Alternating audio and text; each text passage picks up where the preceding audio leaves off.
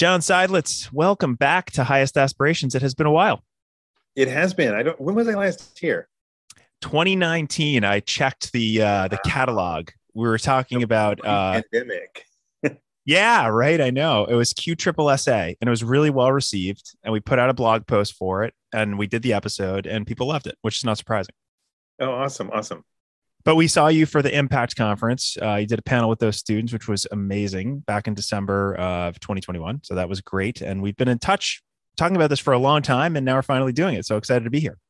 I'm glad to be here too. I really enjoyed doing the panel with the students too. That was different for me. I hadn't done a student panel as a podcast or something like that, live like that before. And it was really awesome to hear from adolescent ELs describing their experiences and having that dialogue with them. That was awesome.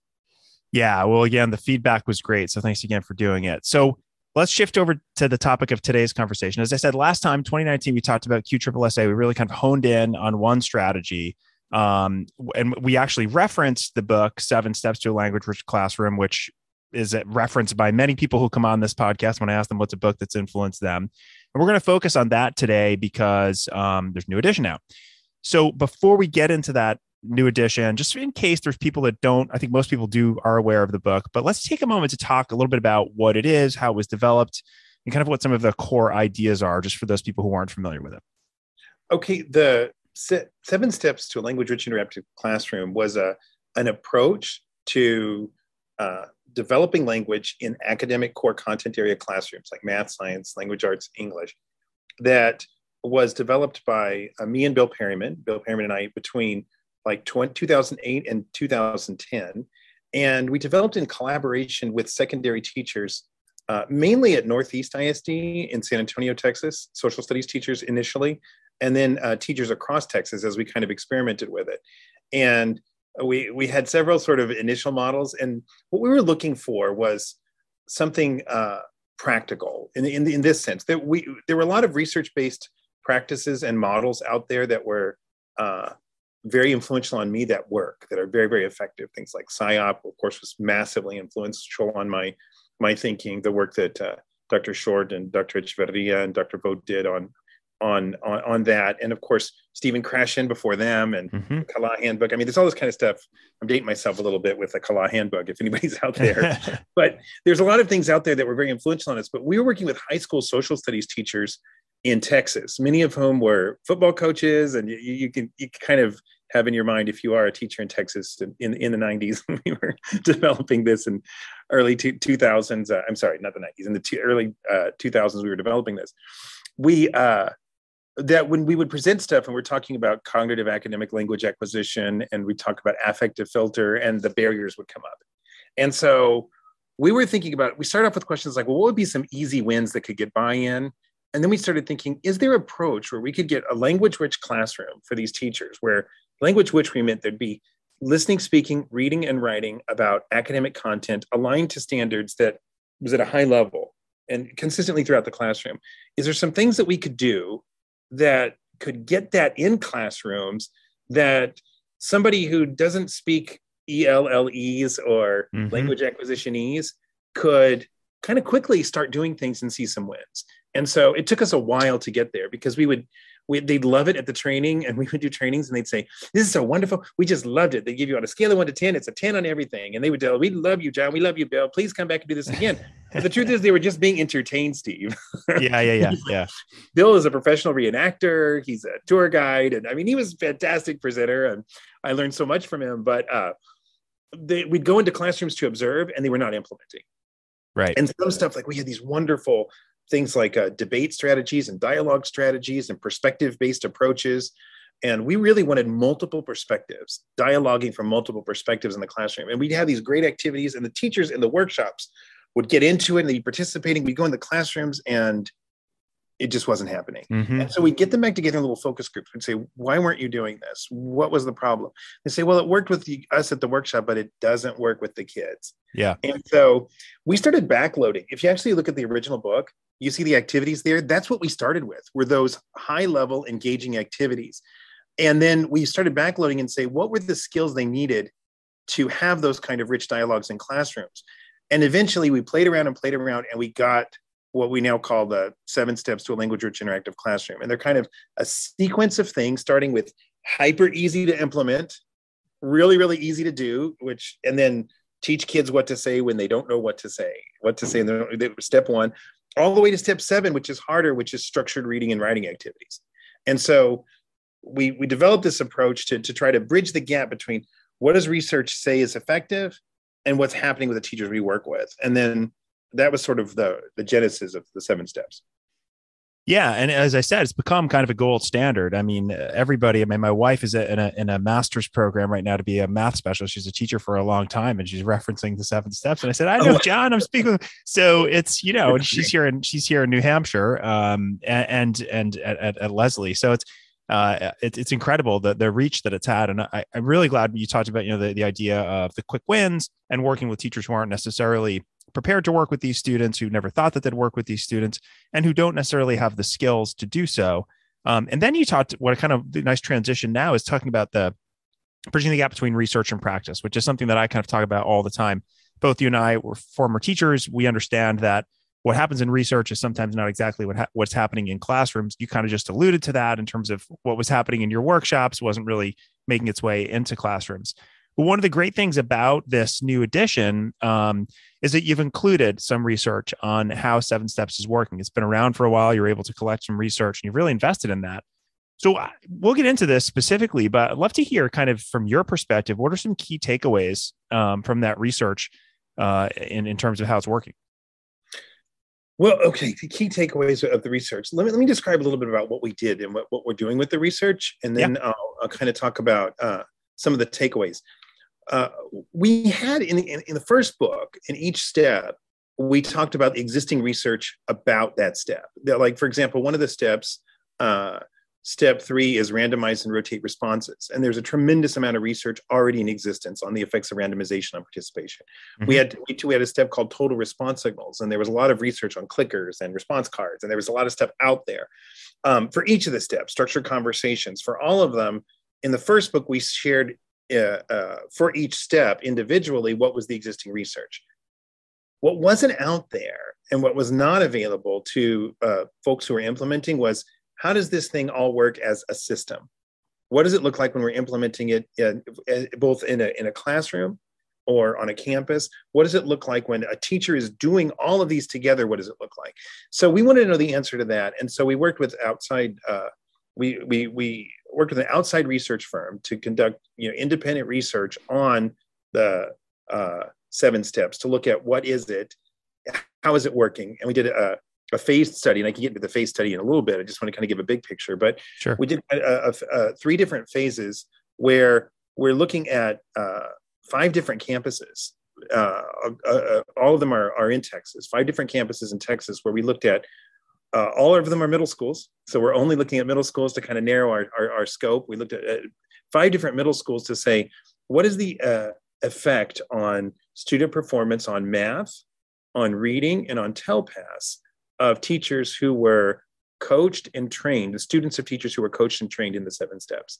And so we finished. So, John, these are, sorry to interrupt. So these are, so you went from talking at the beginning about people kind of using disparate pieces of the 7 steps. Now you're talking about people who have been trained, and the idea is that they're using all of them as a system. Right? Okay, great. Thanks. Just want to clarify. And so our phase 1 was just looking backwards. So we basically looked at who were teachers who were coached extensively and trained. And so we had a certain standard of like attendance, all that kind of stuff. We looked back and see teachers who were coached and trained at these districts that we had a selection process for selecting. And then after we looked at the teachers who were coached and trained in the model, we said, how did those students perform compared to students teachers who were not coached and trained in math, in reading, and for English learners on the English language assessment that we have in Texas called the TELPAS. Mm-hmm. So that's a great overview. Let's break that down a little bit. You talked about performance in, I think you said math and ELA. You chose some schools. You made sure you noted the teachers who were trained in that. What I want to get into kind of what it said. What did it say about student performance in content and language assessments? Do you have some data to talk about that? Well, we do. I think it's really interesting that you started with math, because I think I'll start there because that's where we actually saw the biggest effect size. And you mentioned that your wife's a math teacher. Yeah. And the biggest effect that we saw, the largest effect size, was actually mathematics. And so in Texas, a content assessment is called the STAR. I know in different states they have the PARC or whatever kind of content assessment is called STAR. And overall, our math scores were significantly higher for treatment versus our control groups. Most treatment cohorts had significantly higher scale scores across all 3 years. So we looked at 3 different years. So some students, we only looked at their 8th grade because that was the first year that teachers were trained. We had some that we got to look at 6th, 7th, and 8th. And basically we had, but what we saw was that all the treatment cohorts outperformed the control groups. That means, let me kind of put that in more direct terms. Students of teachers who were trained and coached in the 7 steps significantly outperformed students of teachers who were not trained and coached in the 7 steps for 6th, 7th, and 8th grade on math. We also saw that the longer they were in the math classrooms, the longer that they were there, the higher the larger the effect size was. And so the students who had 3 years of teachers who were coached and trained in the model had a larger effect size than students who only had 1 year with teachers. As a rule. I mean, we're not saying every single student, but overall the effect size was larger of students who were in the program who were with teachers who were coached and trained for a longer period of time. Is that surprising, math? A little. It wasn't what I expected, kind of. I mean, I would think that TELPAS, we would see big gains. And then I kind of thought for reading, and actually the TELPAS, which again is the English language assessment, and the math gains were much larger than reading. At one grade level, I don't have it at the tip of my thing, I believe it was 7th grade, we saw the smallest effect size of everything of all 3 grade levels, which was, it still had an effect, but it was the smallest, was 7th grade reading. And I kind of have a theory about that. I could talk about it, but it's not what I know, but I have a guess. And you've done training in step development too. So you taught at middle school, right? Or were you at high school, Steve? High school. Yeah. Or high school. Okay. So when we go to trainings, I want to think through how I put this, and does it make sense? Math teachers are sometimes the easiest sell on academic language. And it's the strangest thing about the effect, because when I talk with math teachers, when I see teachers at the training and I talk about, why do you think the students aren't performing well in an assessment? Is it because they don't know the math? And I'm talking about English language. I don't say students in general, because we only looked at English language learners. Sure. Yep. We could do some follow-up data on other kids, but we looked at students who were coded as EL. Now in Texas, we changed our classification. We now call them emergent bilinguals. Right. But at the time of the research, they were called English learners in Texas. And so we only looked at them. But when I talk to them about, think about your English learners, picture an English learner in your class. They often recount a student who was successful at math, who struggled with the language of the assessment. Or kids who they know how to do the algorithm, or they understand, they might even be able to set up a problem. They may even be able to draw a picture of it, but aren't successful in the assessment. And when I talk about the need to use academic language, to use, let me be more specific, to use content specific, complex content specific language, because I think the term academic language can kind of be loaded sometimes, but I mean content specific language of the math classroom. When they understand that is a barrier to successful performance in the assessment.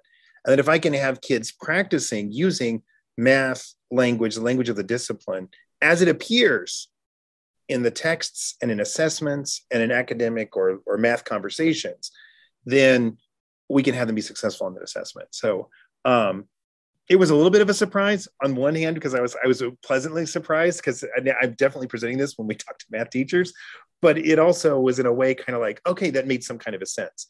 I have a theory about reading too, why reading had the least gains of the 3. And you want to know what it is? I do, but before you get into that, sure. I kind of asked you that question as a bit of a setup. I'm actually not surprised by that. I think you explained it really, really well, because that barrier to entry is that, and I like it how you're specifically calling it the content language that students need for math, and having that vocabulary to be able to perform and to show what they know. I mean, that's kind of a big part of it. And you look at some of the research, it shows that these, as math shifts over to kind of more word problem, language based, challenges, that's I think that's really good news, actually, that 7 steps and probably other strategies as well that are front loading academic language or teaching the students content language that they need to know is successful. So anyway, I'm glad you got into that. I do want to hear the theory about reading.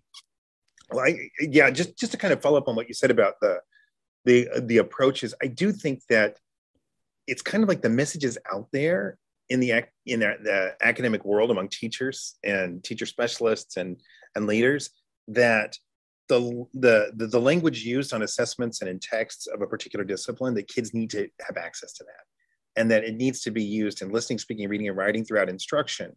And then that's a big piece of the puzzle. And math teachers, I just don't ever have resistance to that when I'm talking with them. Yeah.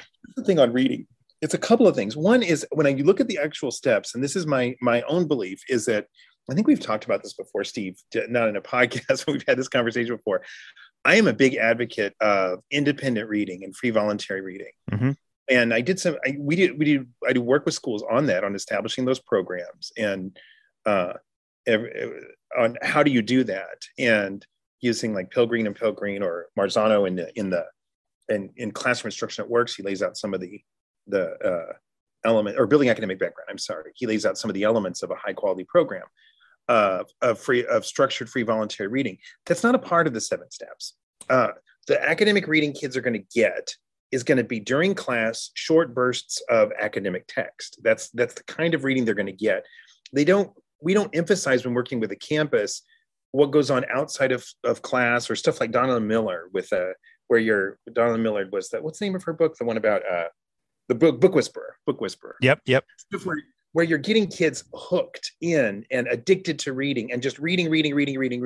Like one of the things Carol Salva, the author of Boosting Achievement for English Learners, mm-hmm. one of her things was get the kids reading constantly. You're reading on the bus, you're reading in the cafeteria, you're reading constantly. And she sees these big reading gains. It's not a big part of our model. Yep. So the increases in reading kids are going to get is going to be the reading they're doing during class, reading academic texts.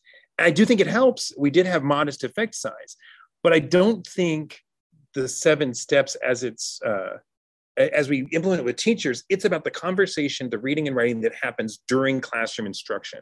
And I think it's necessary to improve that, but I'm not sure it's sufficient to get really big gains in reading that you get when kids are a part of a program where they just do massive amounts of both independent, self-selected, and teacher-selected academic and self-selected reading. Yeah, like anything else, and this is, I think, good of you to say, 7 steps is part of a, larger picture, right? It's part of an ecosystem, and within that ecosystem, hopefully exists the drive to get students to read anytime they can.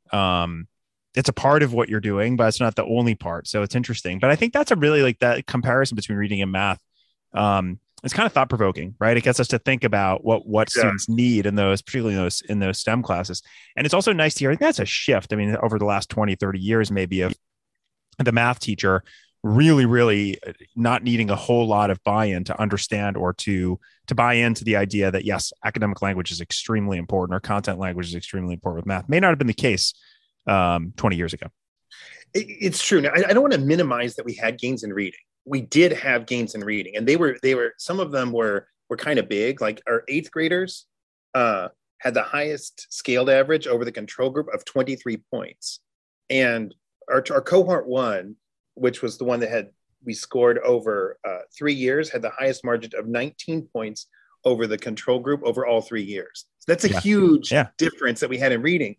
So we had a big gains in reading, but they weren't they were not as significant as the gains that we saw in the students of the teachers who were using the model in math classrooms. Yeah. And I think, what we just talked about is really the most important part, which is how students are actually using, how teachers are using the 7 steps to have positive impact on students.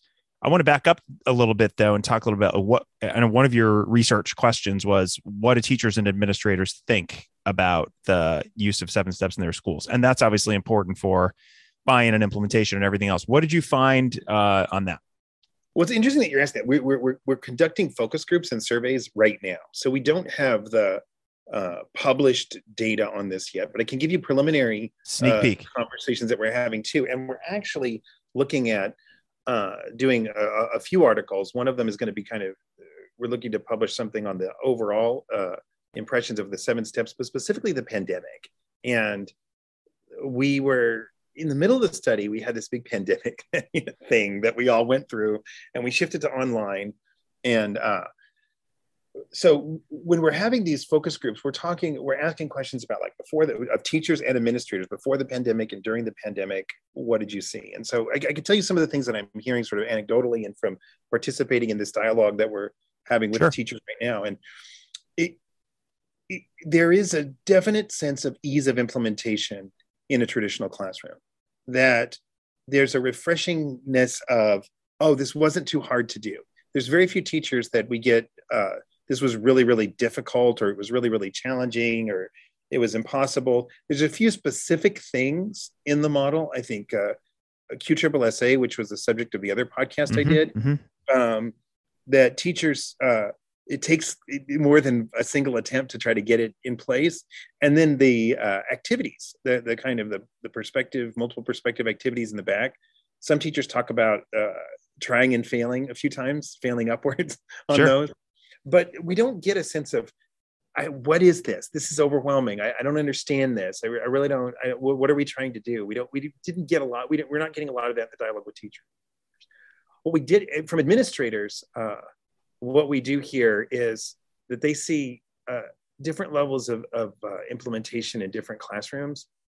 And what we're seeing now, we're in phase 2 now. Phase 1, we just looked at trained versus not trained, trained and coached versus not trained and coached. Yep. Now we're looking kind of at the micro specific. And what we're seeing right now is teachers can pick and choose, but that's a good way to put it, right? Yep. Pick and choose, but you can pick and choose certain things, and you get a kind of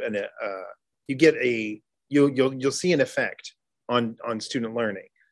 But what we're seeing is that when teachers do it as a system and they do the whole thing, so that there's listening, speaking, and reading and writing in a structured way throughout the lesson, you get a much larger effect. Is that why? Is the reason why that's the case what you just said? Because there's listening, reading, writing, and speaking within a specific lesson every time, and that's cycling around, or is there more to it than that? I guess this is an opinion question. I mean, I don't know how you'd pin this down, but you've done it a long time. That's just it. It really, really is. That when you listen, speak, read, and write, and you're checking for understanding throughout the lesson. Because I could be listening, speaking. Here's the thing. Let's suppose somebody does a lot of think, pair, share. Yep. But they're skipping step 4, which is the total response signals throughout the lesson. Well, then I could be doing a lot of really high quality listening, speaking, reading, and writing with a third of the class. Or even worse, with a fourth of the class. Yep. And so it's one of those things that I will get an effect size from doing that, because those kids will improve who are participating in that. And that's going to show up on the data, which probably showed up in our phase 1 data. But if I'm doing that with everybody by checking for understanding throughout the lesson using those total response signals, then I'm going to see a larger improvement, because I'm moving everybody up, not just the kids who are participating, who are volunteers. We could reverse that too. Let's suppose I'm doing total response signals in the lesson. So I am constantly checking for understanding, doing thumbs up, thumbs down, response cards, clickers, whatever it is. I'm checking for understanding throughout the lesson frequently. So I've got the kids with me throughout, and there's a high level of engagement, but there's no writing. And there's not opportunities to read academic text in every lesson. Well, I'm going to get improvement from that. We already knew that going in. You get an improvement from any of those are going to increase you're going to get an improvement. But when you do this as a system, you're going to get more. I just put those 2 there as an example, but really overall, what we're seeing right now with the data we're looking at right now, our preliminary phase 2 data, is that it does make a difference. The intuition of the principals, because that was your question about, they see it, that they do see this difference that they're seeing. It does make a real difference in student performance, and the teachers that are doing all of it really have it, which was the hard part about the pandemic, if we want to get back to talking about some of the things that we heard from the teachers about that as well. Sure. Yeah. And it's hard to do all those things during a pandemic when you're trying to figure out how you do anything, I mean, it's hard. It must be really difficult to do. I mean, what I'm taking from everything that you're saying is, and again, this is kind of like going back to my teaching days, we all have our favorite things to do, and our favorite things to do are generally successful. And if they're successful, they make us feel good as teachers. We see the feedback and we'll do more of that. Right. But then we can get caught in a so we have to make sure that we're using tools and strategies that maybe are a little bit out of our comfort zone. But you've created the structure where you can do this kind of in a safe's not the right way, but in a structured way that makes sense. But there's also, I mean, I've never implemented it, right? I've read the book, but I read it after I was teaching. But it seems like there's enough agency there as a teacher, right? Where you're not like following a recipe so that you can get these results to the T. You're able to kind of have some flexibility and agency there. And that's one thing that I'm curious about. It's a bit of a curveball question, but like as teachers go through this and they're implementing the entire thing at once to get kind of the most benefit out of it. How much flexibility do they have, and how important is that to them and their students that they can kind of maintain their sort of teaching style and their even their relationships with their students? That is a really, really good question. And it's something I struggled with. I remember early on, I was doing a training in Austin. This is before the first book came out. This was 2010. And a teacher said, they used kind of a strong term. They said, I don't know, when I tell everybody raise your hand, and everybody raise your hand, and don't put your hand down until you can finish this question, I feel like I'm some kind of a fascist, he said. It was like, we were in Austin, and he was a student, just got out of UT. I went to UT myself. I said, I don't think you're a fascist, man. You're trying to include everybody in the conversation. But we had this dialogue. But I understood what he was saying about, are we all cookie cutters? Are we getting a cookie cutter teacher where everybody's doing the same thing? And what I discovered was it doesn't look like that in implementation. Let me just give you a couple of examples. There are very, very in the box traditional ways to do 7 steps where somebody is not enthusiastic or bubbly or silly or goofy with their response signals and their structured conversations. You can do QSSA like this. And I'm in an AP class in a high school, and I say, okay, everybody go ahead and write your thoughts down. And as soon as on this question, I have an open-ended question. You've got a stem up there. Write your response to this question. And as soon as you finish, put your pencil down. Okay, so you guys have your groups, your discussion groups. Go ahead and talk about this in your discussion groups. And when you finish, I'm going to randomly select somebody to respond. And that's a QSSA. But you're not saying everybody stand up. Okay, sit down when you're ready. I mean, that's more like what I might do with a 6th or 7th grader, even an 8th grader. I'm probably not going to do a reverse hand raise with sophomores in high school. I might. I mean, I don't know. There's probably some teacher out there that's like, I do that with my kids and it works fine. But, yeah. But it doesn't have to be. I've seen teachers that are really in the box. The trick is if kids are listening, speaking, reading, and writing, and being checked for understanding in a way that they're safe, so they're not afraid to not know throughout the lesson, then you're going to get that kind of improvement that we see in academic discourse in the classroom. Right. I don't think the 7 steps is the only recipe for this. It absolutely is not. I mentioned SIOP earlier, which is a research-based, highly effective model for implementing, especially with English learners, to improve instruction. There's GLAD, there's QTEL. I'm just not a believer that there's one way of doing this or that we found a magic bullet. I do think we found a way, an approach to increasing listening, speaking, reading, and writing that will help on assessment. There's something else. Can I throw in just another thing that just isn't related? Yeah. And then remind me about assessment, because I want to get into that in a second. Okay. So I think that English language acquisition is necessary, but it's not always sufficient to get improvement. And I think we can forget that. We've seen sometimes when I worked with this wasn't a part of the research, but I've worked with campuses where they've seen improvement in English language acquisition for English language learners, but not seen improvement on assessment. Like for social studies was one specific example. So I find out that the instruction didn't really align with the assessment. Yep. They were teaching kind of their own kind of thing. Their own. It was a very creative, fun classroom where all the kids were engaged, but it didn't match what they were being assessed on. Right. And so that's one example. Or you could have a lot of engagement, a lot of dialogue, but if it's not creating deep understanding about the content, then there's going to be gaps. That's one of the reasons why we kind of, in the new edition, we tweaked some things, like to step it up. We added the section for each of the steps, step it up. which involves the kids in higher level thinking about content, about each step, because it's not just the engagement or the language acquisition. There's other pieces that are also necessary. Teachers' relationship with their kids. Right. Do they feel safe? Am I being sarcastic with them? And how am I relating with my students? There's other things that are also a piece of the puzzle. Yeah. I'm glad we're talking about this because it's a holistic way to look at this. Right. And you have to give teachers the ability to get to know their students and their students the ability to get to know them, and they need to be themselves, or otherwise students, particularly high school students in my experience, see right through that. Right. So exactly. Yes. I'm glad we kind of took that little detour. I want to get back though to like the fidelity of implementation of the 7 steps and using the whole system as opposed to parts of it, and how that's had better outcomes. And I just asked you to remind me about assessments, but I'm going to remind myself. In Texas, we're talking TELPAS, right? We can compare that to the WIDA's Access or ELPA 21 or whatever the case may be. How does the fidelity of implementation affect standardized assessments? What have you seen so far? Well, the fidelity question is interesting because we have 3 different phases of our study. We have the backwards question, which was our phase 1, which was teachers who were just students of teachers, coaches, and trained.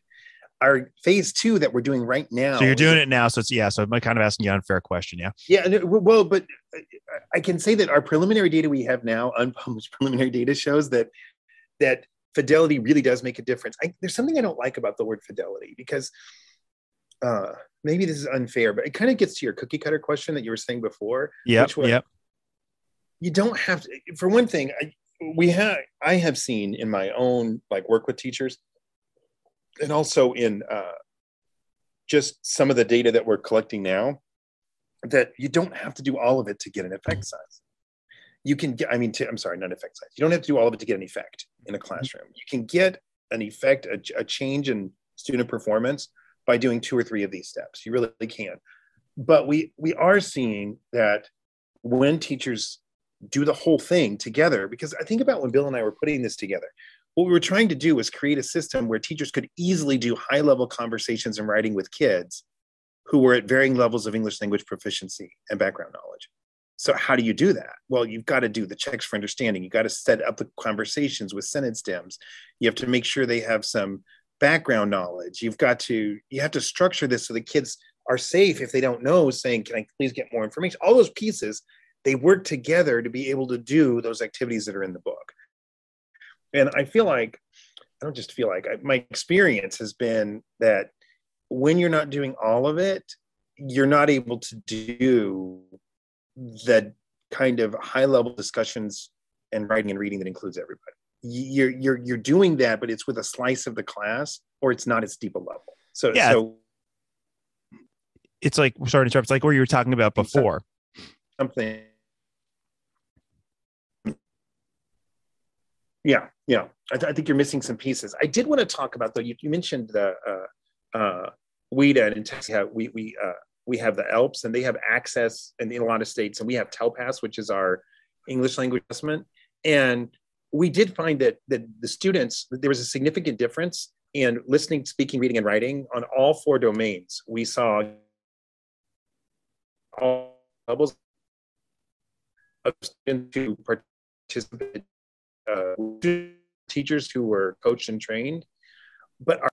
And I was really, really glad to see that, because the TELPAS assessment in Texas assessed kind of a content area writing, so that they're given a content area writing piece to write about on the assessment. And we really pushed in every class, kids need to be writing every day. But the math teachers aren't always assessing that writing.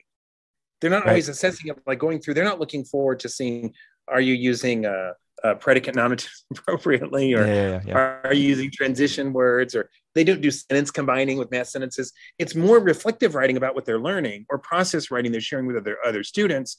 It's often graded on, as far as graded goes or assessed, it's on completion or conceptual pieces, but not on the structure of language.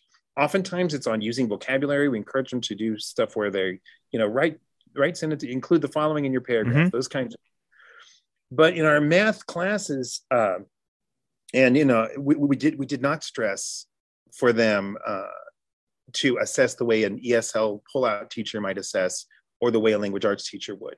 and yet we still saw the gains. And I'm really, that was a hypothesis that I had for a long time, was that we don't have to have content area teachers overly assess the language production. Right. That you would get, because they're reading academic text, or let me say, they're reading content area texts, followed immediately by content area writing, that will spill over into the writing. And because they're sharing that writing with each other, that teachers don't have to, you're not going to turn a math teacher into somebody who's going to take home a stack of writing papers. Mm-hmm. You know what? That's not going to happen when you have 120 kids. Right. You know, that's a really, really good kind of realistic, down to earth point that you just made, because there is this expression that we hear all the time that every teacher is a teacher of language. And while that is the gold standard, and while it is something that I think the 7 steps is definitely allowing teachers to do in a more structured, organized, effective way, we can't, I don't think, and this may sound controversial to some people, we can't make a math teacher who's been teaching math for 25 years and all of a sudden is faced with working with students that they've never worked with before. We can't make them be somebody who's going to grade papers. I mean, it's just not realistic. So striking that balance and talking about that's a breath of fresh air for a lot of people that I think that just heard that. Well, I don't want to overstate it and say thou shalt not assess language in a math class, or that. Of course, there's co-teaching. We're Science Education is publishing a book in the fall on portraits of collaboration with Maria Dove and Andrea Honigsfeld. They'd be great people to get on your podcast if you haven't had them. They've been on. I've had them on before. Oh, cool. Cool. But they can come on again if they're listening. But it's just some teachers who've done this collaboration piece, and I think when you're co-teaching is a great opportunity for a language teacher and a content teacher, for the language teacher to do the assessment of the writing. But we know from things like about if the math teacher is assessing language, there's a lot involved in that. There's a lot involved in that, and knowing the phases of language acquisition and those kinds of things. And the theory was that if we could get the kids just frequently writing and frequent opportunities for writing with the assessment, that would have an effect on an assessment like the TELPAS, which does assess content area writing. Now, I want to add to that, though. The language arts teachers are assessing, and their ESL teacher is assessing their writing. So it's not like they weren't getting any writing assessment, but our methodology didn't really teach ESL teachers how do you assess the writing assessments. Our focus was on increasing the frequency and the I'd say comprehensibility, because the writing is going to be shared, and the way the activities are written and done, they are sharing it, they are responsible for it. There's those kinds of things, but it wasn't something where they're going to have to go through and say, this sentence needs to be more complex, add a transition word here, right? Capitalization, punctuation, spelling, and those kinds of things. Yeah, there's a place in the educational ecosystem that is going to be taken care of, which again, we talked about a few different times, is that this isn't the only solution, right? It's embedded into a system that is functioning kind of as a whole. We also have campuses, speaking of that, I don't want to drag this out too long. Go ahead. We have campuses that are using a model of sheltered instruction already, pretty successfully, that have done 7 steps with it, and it just enhanced what they were already doing. Right. So we have campuses where they were doing GLAD, for example, and we've gone in and just done 7 steps training. And I'm like, well, you're already doing GLAD, or you're already doing this. It doesn't compete with what folks are doing. It can enhance an existing model of if somebody is doing something like a accountable talk, which isn't a sheltered model, but then this can kind of slide into that, or they're doing some other kind of campus initiative, writing across the curriculum. It doesn't have to be, it's not really a comprehensive model of instruction, which includes lesson planning and all of those kinds of things. Basically, while 7 Steps focuses on during classroom instruction, while the active teaching is occurring, what am I doing? Well, I'm frequently assessing the conversations, providing scaffolding, and while the kids are listening, speaking, and reading and writing during that hour and a half long lesson. Yeah, that's helpful, boiling it down that way. So there's so much more I want to ask you, but I want to keep it going here. I'm interested to hear, you've talked about phase 1 and phase 2. I know you have phase 3 planned. And we talked a little bit about that last time, and I'd just love to just kind of give a preview. What's that going to do? What's happening there? Why are you excited about it? Okay. Phase 3, we've already finished all the observation. We will have finished them by the end of March. We're not observing any more classrooms to see the fidelity of implementation of the teachers. Phase 3, we're just going to track the kids over the next few years. So we've got kids who had 3 years in classrooms where teachers were using this model of instruction. Now they're going to high school. Mm-hmm. And we're going to see how do they perform compared with their peers who were not in the 7 Steps classrooms and as they're going to high school. And seeing how they do on both the language assessment, the TELPAS, and how they do in math and reading. We may look at other things like attendance and graduation and those kinds of things as well. We could go further than that and look at it, but our basic idea is to say, what was the effect, if any, of having 3 years or 1 year or 2 years of being in teachers who were trained in the model on math performance? And what's really cool is we can look at this now. We're going to have this kind of data where we can say, okay, so Jorge was for 3 years with teachers who were 2s. Our teachers are ranked 0, 1, and 2 in their level of implementation, right? And so 2 would be the highest level of implementation. He has 3 years with 2s for math. What effect did that have on his math assessment in 9th, 10th, and 11th grade? Did he as compared to otherwise? And so we're going to see, does this have a long-term effect on students? Which that's kind of exciting to me, because it leads to thinking about that this is not just about getting kids to do well on tests. Yeah. And I think about it this way, Steve, like I often say this to teachers. Imagine a student comes to your class and they've been in a class for a year. They've been in classes where they've been required to where they've been required to speak in complete sentences, write in complete sentences, and frequently elaborate their thoughts out loud in class. This is just what they're used to. And you do an initial assessment like, okay, so I don't know, not even an assessment. You're just having a dialogue. What do you remember about math class last year? And one first kid's like, I don't know. And the next kid's like, we did like fractions, he gets somebody else. And he says, and this student, just because of the way they were trained from doing this for a whole year, one thing I remember about math class last year was that we learned how to work with fractions. And so he actually said the same thing as the other kid. But if I'm the teacher looking at that kid, and he, instead of saying fractions, he said, one thing I remember at math class last year was that we discussed how to work with, what's my impression of that student? This is a student who's engaged, who I'm excited to work with, and it's not just the teacher, it's everybody in life. You're training the student to make a good impression, which is crucial. And again, it's one of those things where it's kind of taboo, right? Because as a teacher, you're supposed to, and we do, you look at the students as to where they are and you get them to where you're going. But those impressions are important, right? They really, really are. And I think that what happens is when we're sending those kids out and they've gotten used to speaking in classroom this way, it becomes a culture that they're used to and they get comfortable with it. We've moved an entire class or entire group of kids from being kids who aren't comfortable raising their hand to having their hand up all the time, from not talking in class to talking in class, so that you're changing that culture. And then when the teachers see those kids, they're going to have that different impression. There's so much research on that about teachers, the effects of teacher attitudes on kids. So one of the things that happened to me, Steve, the year that I really implemented, we were doing the TESA model. I think I mentioned this last podcast, Teacher Effectiveness Student Achievement, that came out of research in California. When I was teaching in Floresville, developing this teaching methodology, we didn't call it the 7 steps, but I started randomizing and rotating and using sentence stems with my students. And I remember like the second 6 weeks of the year when I really started doing this well, I didn't know who were the non-participators. I didn't know who were those kids who don't talk or who are those kids who, because there was so much equity in the room. Yeah. I remembered Mrs. Porter, my principal, had some other people come in and come observe my classroom. Like, I can't get him to do this in my class. And really? He doesn't participate? That's so strange. And I really see it now. I've got one of my sons, my 10-year-old, he, I don't want to make teachers feel bad, but he was with a teacher one year and he didn't participate. He was really quiet. And he's with the teacher another year. And she tells me he's just talking all the time. He's really active. And I'm thinking, I'm not sure it's him, because he really does not get quiet at home at all. He's constantly talking. But if he wasn't talking, there was a dynamic there.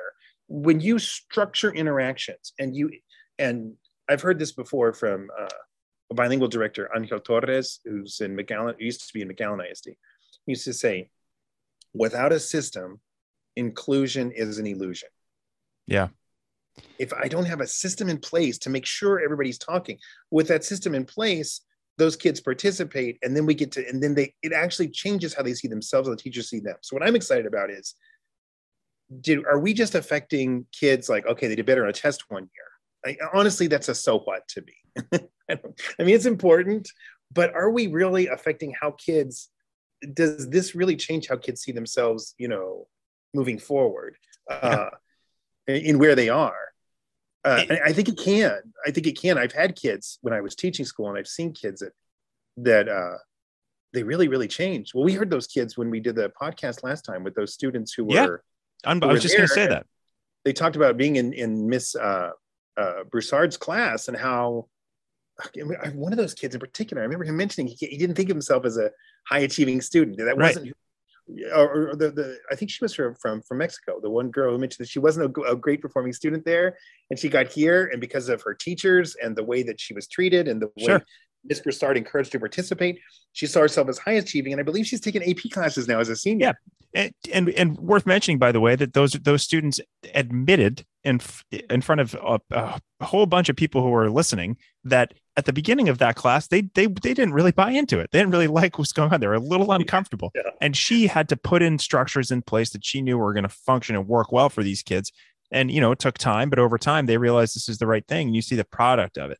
And getting back to the original question was about, phase 3 and what you hope to see.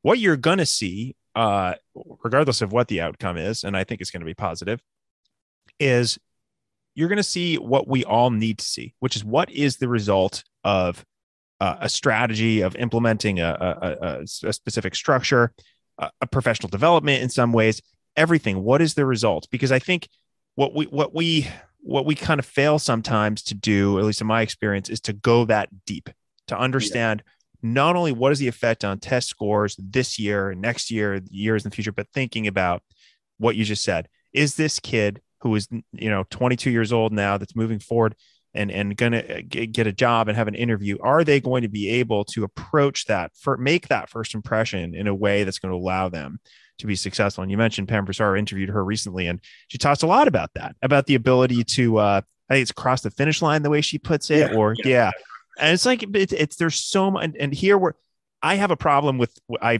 fully admit that I oftentimes have a problem with the research. I mentioned that earlier, and how bridging the gap between research and practice is hard. It's very hard, but you're doing it. And I think it's taking those extra steps. And I know it's work. It's an investment. It's one of the things I was most excited about chatting with you about, because I think it's so important for such a variety of reasons. So I also think we're radically open to it not working, in the sense that, like, we need to know that. I mean, I mentioned that we've already found that language acquisition is necessary but not sufficient. That if your curriculum's not aligned, but it may be that things like the teacher-student relationship, cultural responsiveness, maybe you get to an environment that's really where you're not respected and you're not treated well, and that's enough to overcome, unfortunately, all these barriers. But we need to know that. Yeah, I think it's important that that whatever the answer is, we can still grow from that. I remember Bono from U2, right? I'm dating myself, right? But he had done this research on Africa and poverty and working with governments. I mean, it was real deep stuff. And they were talking about it I think it was with UNHCR or something. I don't remember the organization with the UN. But if he really failed this thing he was involved in trying to really improve this situation in I believe it was with some various countries he was working with in Africa. And I remember this response was like, do you think it's a bad thing? I won't do an Irish accent. I won't punish the listeners with that. But he basically said, no, because now we know that doesn't work. Yeah. And now we can try again, but we're not going to give up. We're going to keep working at this. Maybe this is a piece of the puzzle, but there's some other really important piece that we need to find. And so I see it all as a great conversation, that like research and dialogue and your podcast, all of this is like a big, great conversation that we're all contributing to, that everybody's got a gift or a place or a thing to contribute to this conversation about what we're doing with kids and with teachers and classrooms. And if we fail, we'll fail up. We'll figure out, hey, that didn't work. We got improvement for this time frame with this strategy, but it didn't have the effect we were looking for. So let's look at what factors are going to make a difference. Yeah. And I think one thing that I've learned from this conversation, you and I have spoken a lot over the years, and, I appreciate your all your contributions to the field and all the conversations that we've had. But what I've learned from this conversation is the journey. I mean, it's such a journey what you've done with this, if it's starting in the 2000s and going now and really, but investing in it no matter what, which I think is phenomenal. All right. So let's wrap it up. A couple more questions. One is, this is an easy one. People want to buy the book or they're interested in learning more about the work you're doing. Where do they go? I think the easiest way to get the book is probably from Amazon. I mean, we'd love you to order directly from us, but Amazon's the easiest place to get it from. I will link to it. What if they want to learn about all this good stuff you guys are doing at Sidelets Education? 7 Steps to a Language-Rich Interactive Classroom. And we're at sideletseducation.com. And if you type into Google Sidelets blog, the authors who, many of the authors contribute to the blog that have published books with us, but also sometimes we have guest blogs and teachers who blog. Those are probably three of the best ways is get the book from Amazon, but you can also look at sideletseducation.com, or our blog is a great way to keep up with us. Oh, Twitter too. Yeah, I'm trying to get better at this. I try to post pretty regularly now. I'm at John Sidelets. You can find me at John Sidelets, another way to keep up with us. Great. And I'll just another shout out for the blog. We share probably at least one of your resources almost every week in our community brief. They're really phenomenal. And we've talked to a lot of folks this season in particular, a lot of people from Sidelets Education who have really contributed a lot to the field. So really good stuff there. One last question for you, John, and you're not allowed to talk about 7 Steps when I ask you this question. Is there a book or a film or any other resource that's had an important influence you either personally or professionally since we last talked? I think you gave us one for QSSA, but I don't remember what it was. I think it was Parker. I'd mentioned two, SIOP and Parker Palmer's Courage to Teach. That's right. Courage to Teach. I remember. Those two that are, but I don't want to say those again. So I'm going to say the book that's probably most influenced my life. It's beyond education. It's called Man's Search for Meaning by Viktor Frankl. And Viktor Frankl, Frankl, is a Holocaust survivor. And I was in my 20s when I read that book. And I was very cynical. I got out of college and I was like, kind of had this little like just everything's terrible. Everything's awful. Sounds familiar. Nothing's going to help anything. That kind of just a deeply, deeply cynical view of the world. And I remember reading, and I was teaching. There's no way to teach kids. Right? Right. When I was interviewed to teach, I was asked by Jim Davidson, the vice principal at the high school. He says to me, John, do you love kids? Do you love students? Do you love them? And I was like, I don't. And inside I was like, I have no idea. I haven't even been around them for a long time. What kind of question is that? I was really kind of like, but in my mind, I was like, I don't even remember how I responded, but I don't think it was a great answer. I think they were desperate for a social studies teacher, and it was 3 days before school started. But yeah. I remembered thinking, I don't. I just didn't know them. And I wasn't that excited about teaching them. But Viktor Frankl's book affected me because I had been teaching, I guess, 1.5 years, 2 years. And I think I just found it at Barnes & Noble, just walking around and grabbed the book. And he was a Holocaust survivor. He lost his family in the Holocaust. And he writes about his observations as a psychiatrist, which was his profession. And then that's the first half of the book, which is rough read, as you can imagine. But the second half of the book was about how do you find meaning in really difficult circumstances. And the way the book ends, I won't even tell you how it ends. The last page is amazing. And I read it, even if I feel down, I still read the last page of that book. Is so powerful. And he basically paints a picture of that. I think he calls it tragic optimism. Mm-hmm. That's the phrase he uses, tragic optimism, that in the midst of a lot of suffering and grief, how do you have hope and how do you construct meaning? And he really says it's love. You have to love loving your work, your creative work, the people in your life, your students, that if you can really get a great love, then it can overcome a lot of obstacles. And it's why I was eventually led to Parker Palmer, because he felt that way about teaching. And we've gone through this pandemic and this tough stuff. I think I told you, Steve, I taught Spanish for a week this year. This is a whole other story. Yep. At a school. And it was like, I get back to that wonderful perspective that he has in that book of Man's Search for Meaning. It's been in print since I think the 1950s when it was first published. You can still probably go find it at Barnes and Noble if there's still one in your town. But that's a book that's profoundly affected me as a human being and as a teacher, and it's really worth a read. Yeah, yeah.